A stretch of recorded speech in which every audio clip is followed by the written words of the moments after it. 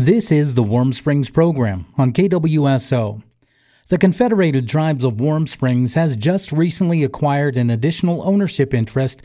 The tribes have been in partnership with Portland General Electric since 2001, and the additional ownership interest was announced recently.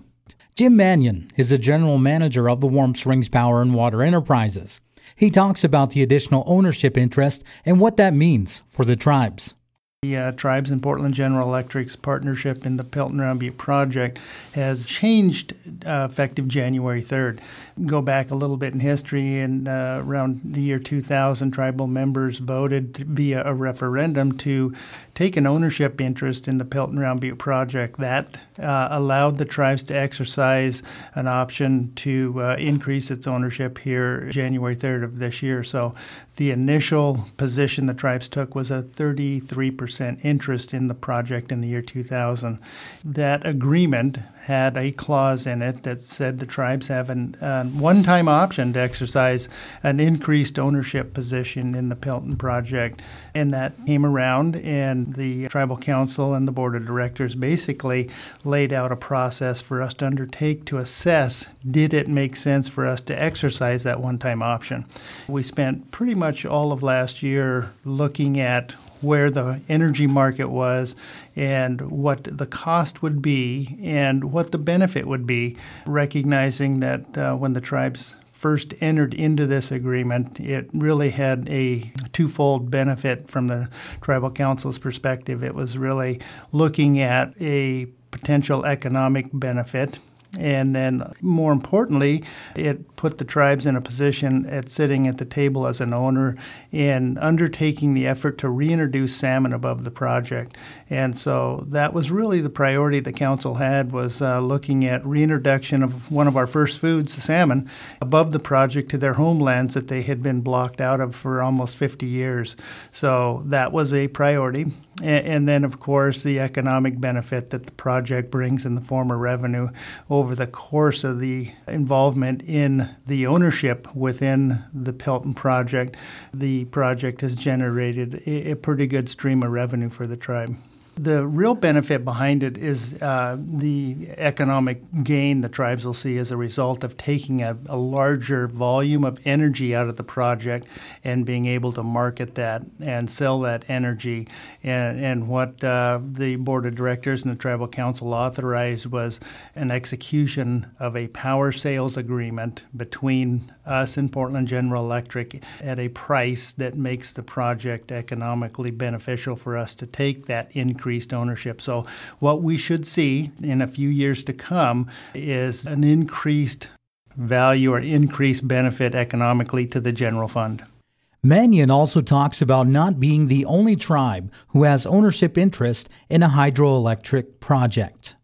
Salish Kootenays actually, just after we did our acquisition in 2000, the Salish Kootenai tribe exercised an option to take the Kerr Hydro project and take ownership of that. It's a much smaller complex, but it's now a tribally owned and operated hydro facility in Montana. Jim Manion talks about the reintroduction of salmon and steelhead in the Deschutes River and some of the challenges that have arisen from these efforts. They're moving in the right direction. The objective here is to reintroduce fish above the project at harvestable levels.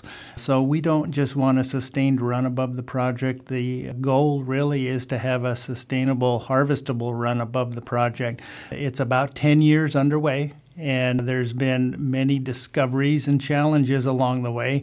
We're at a point where we're seeing movement in the right direction in terms of collection of fish above the project so we can have them migrate out, and then the adults, of course, returning. So we're not at where we would ultimately like to be and say we've successfully achieved this, but we're moving in the right direction.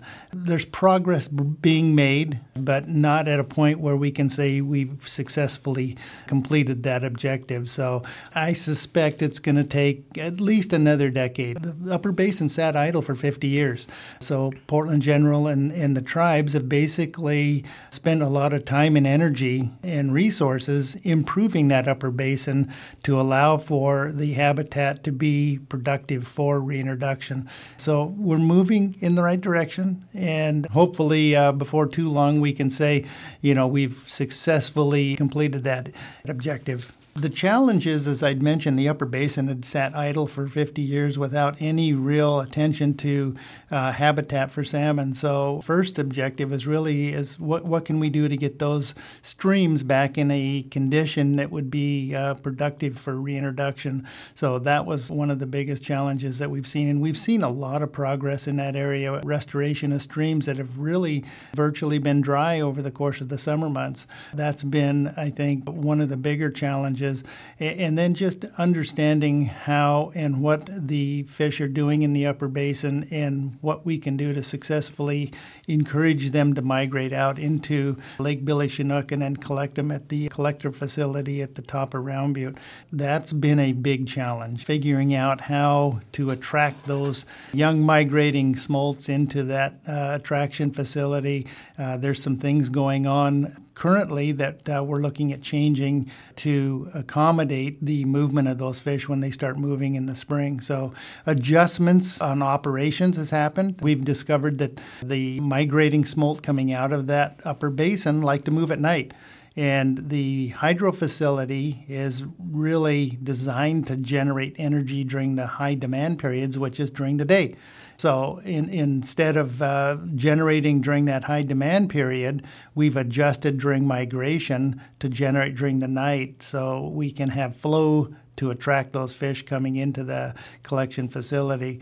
So those are kind of the two bigger challenges I think we've faced. And then we've got one that we're constantly addressing, which is the climate change. There's a lot of things that have happened over the course of the last decade in terms of climate change, and how does that affect the migration and how does that affect the habitat? Those are things that are really being looked at continuously and adjusting as we go. One of the biggest objectives we have is trying to implement what we call adaptive management in the Upper Basin within the project. So how do we adapt, change, and modify the operation to successfully get these fish up and out and then back from the ocean? Manion talks about other projects they are working with PGE on that could further benefit the tribes and what they have to consider to get it done. We have started some discussions. One of the things that I think is high on the agenda for the Northwest is renewable energy. And Portland General Electric and the tribes have sat down and looked at what are some of the possible potential projects we can expand on within the tribal land base, the trust land base here, to utilize for renewable energy. And really the biggest one is solar energy. We're starting to look at what is and how can we build a large-scale facility and meet all of our objectives with resource management without negatively impacting the land base for all the criteria required within the integrated resource management plan. We've just started that discussion, and we're looking at having something hopefully ready to present to the leadership within the next few years. So I did have a discussion with Tribal Council earlier this week about this very point and asking them, what is an acceptable level of footprint on the landscape here for a solar facility? Because we're talking about potentially upwards of 2,000 acres. We've got 640,000 acres of trust land here. Should we or can we and do we want the appetite of 1,000 or 2,000 acre solar facility on the land base? And if we do, where? And how can it fit into our objectives and how can it fit into our requirements so we don't substantially impact the natural resources around us? This is a project that doesn't happen overnight. It's probably a 3 to 5 year project. So this year would be spent looking at a location. The next year would be looking at the resource impacts. Then we would follow that up with how do we put this thing together and finance it, and how do we really interconnect it to the grid? Where can it plug in and how can it deliver that energy to the grid? So it's a long-term project. Takes 3 to 5 years to do, but something something that I think would be within that time frame would be probably something to expect. Manion talks about whether or not any further development like renewable energy would have to go to the membership for a vote, or if tribal council would be able to bypass that scenario. More than likely, the way that I think it would move forward is the enterprise would be charged with identifying where the project would sit and what impacts it would be causing as a result of the development. And then we would basically work with the Department of Natural Resources and going through the Integrated Resource Management Plan. That plan is really an ordinance, a law that Tribal Council has charged Natural Resources with overseeing. And they take all of the components within that plan and apply them to the impact that this project may have. There's public meetings that are held to identify. There are technical meetings with all the different groups within Natural Resource to identify those impacts. And a project of this size would more than likely go to the Tribal Council in the form of a request to authorize a lease of land. That land would be leased to the project over the course of 20 or 30 years with some conditions as designed and set forth in the management plan. So I would suspect that the tribal leadership, Tribal Council would make the decision to authorize the lease and advance the project. The question of the vote for the project to move forward via referendum is a decision council could make and say we want it to go to the people, but it's an authority that is granted within the Tribal Council's charter to allow for something like this to move forward without that referendum. But again, it's a Tribal Council decision whether or not they believe it should go to the people. Manion talks about different areas that the partnership with PGE takes them in their efforts to better the natural resources. Well, there's a lot of work. The Pelton Round Butte project is managed by Portland General Electric, and the tribes are very involved in several different facets of that operation in the form of advising via the wildlife committees, the shoreline management committees, the fisheries committee, the recreation committee. There are several different groups that work on managing the impacts the project has brought to the basin, and what do we do to manage those impacts and address those impacts. The Tribal Natural Resource Branch is very involved in a lot of those committees, so they're very aware of what's going on. So in terms of where is the footprint of the work done in the basin, it's really from the headworks all the way up to into the Ochicos, into above Bend, and as far down as Trout Creek, which is way downstream from where the project is. The partnership, PG and the tribes have acquired some property down there along Trout Creek for reintroduction of steelhead.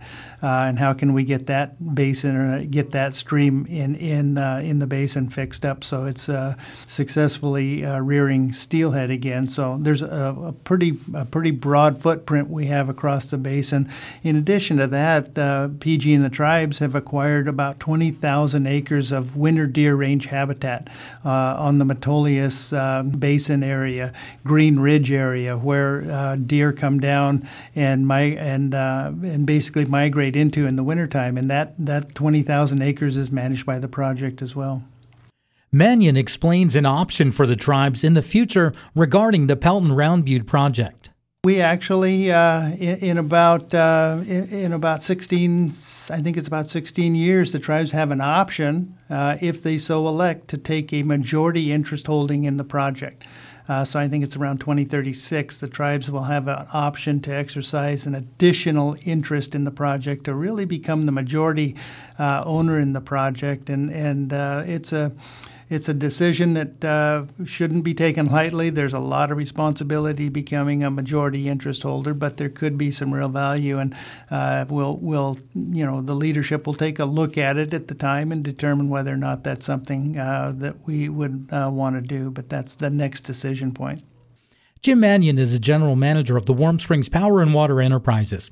He talks about other areas that the partnership is looking at regarding options like renewable energy. we're looking at renewable energy potential on reservation lands. That is going to be a very, very big issue in the Northwest.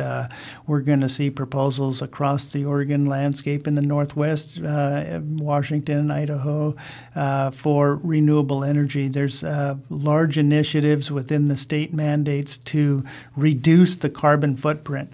And we as a tribe need to look at what is it we can do to reduce that carbon footprint. And what I mean by that is really eliminating the traditional or reducing the traditional energy resources that we get that heat our homes and turn our lights on and charge our phones. Right now, a lot of that energy is coming from what we call thermal energy, which is natural gas and coal.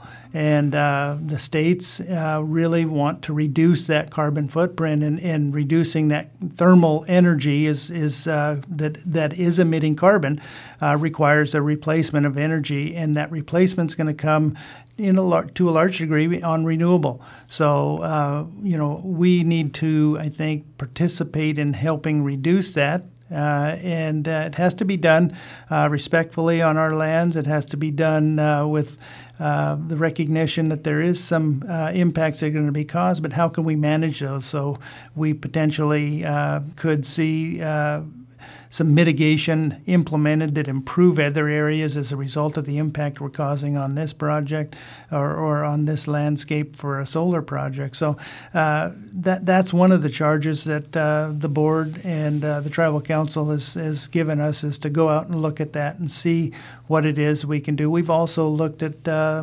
geothermal facility located on tribal lands. And there is some potential for that, so we'll be continuing, I'm sure, to look at that. Manion explains geothermal energy and steps that would be taken by the partnership to utilize that. Geothermal is basically taking a hot water resource that's much, much deeper than your domestic wells or the water supply we have for our domestic, and drilling, 2,000 feet instead of 400 or 500 feet. So we go very deep into the earth and we tap into a hot thermal water source, and we bring that water source up and we run it through a heat exchanger, and that heat exchanger basically forms steam that runs a steam turbine.